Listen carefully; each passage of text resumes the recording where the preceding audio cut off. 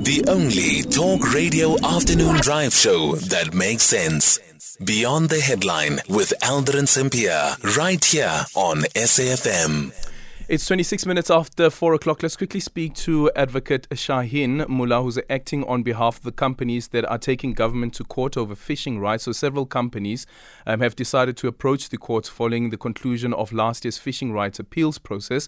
At the center of the legal battle is the issue of a 15-year commercial fishing rights refusal by the government. For more on this, let's now speak to Advocate Shaheen Moola.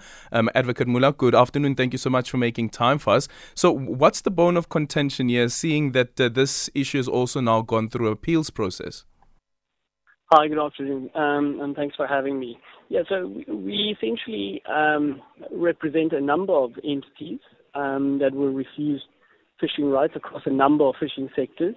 I think the one that you're referring to concerns those in what is called the hake longline sector. It's just a form of fishing by longline, and it's particularly for hake. There we have 4 clients, and they are particularly unhappy given the fact that the minister has taken away rights that these companies have had since about 2000. Okay, and the decision to take away their license? The rationale behind that?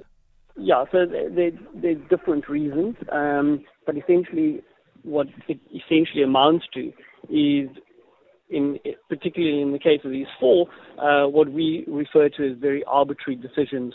So in 3 of the 4, for example, the rights were taken away simply because we see computational errors. So the minister has added up their scores incorrectly and given them too low points, or she's not used the same consistency in decision making as she's done in other sectors, like in tuna pole or in hake deep sea trawl, and she's adopted different or arbitrary criteria here for essentially the same scoring rules. So they've been denied their rights on really arbitrary and irrational grounds. And the issue around the so-called paper quota, what's that?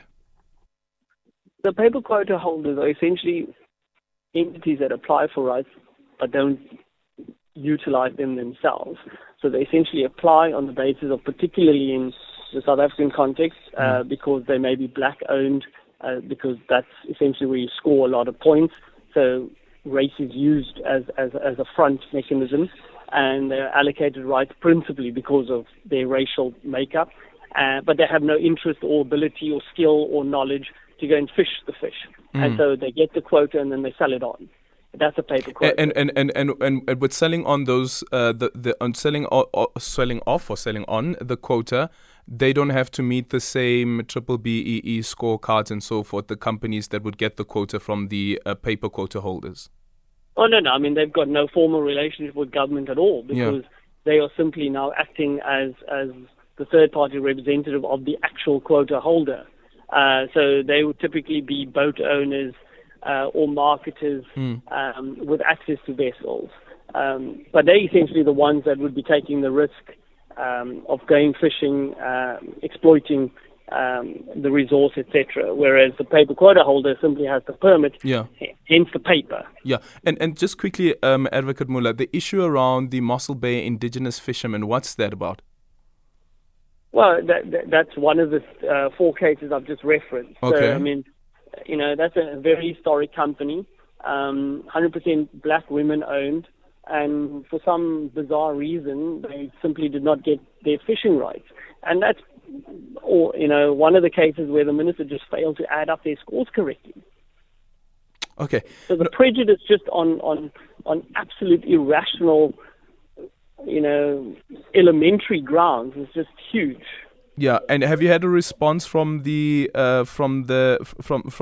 ministers yet? No. So the matter is going to be; these are matters that are going to be argued. What we do have is the minister confirming her opposition to these applications. Okay. So she's decided that she's going to oppose it, even though, in our view, there could be no rational possible grounds to oppose. But of course, you can oppose when you're not having to spend your own money. And so we expect to be in court in early May. Okay, thank you so much for your time. Advocate Shaheen Moola is a lawyer on behalf of the fishing rights, speaking to us about the concern that has been raised by some companies that are in the fishing industry, and also, as you just heard there, some of the Mossel Bay indigenous fishermen as well having concerns with the Minister of Forestry and Fisheries.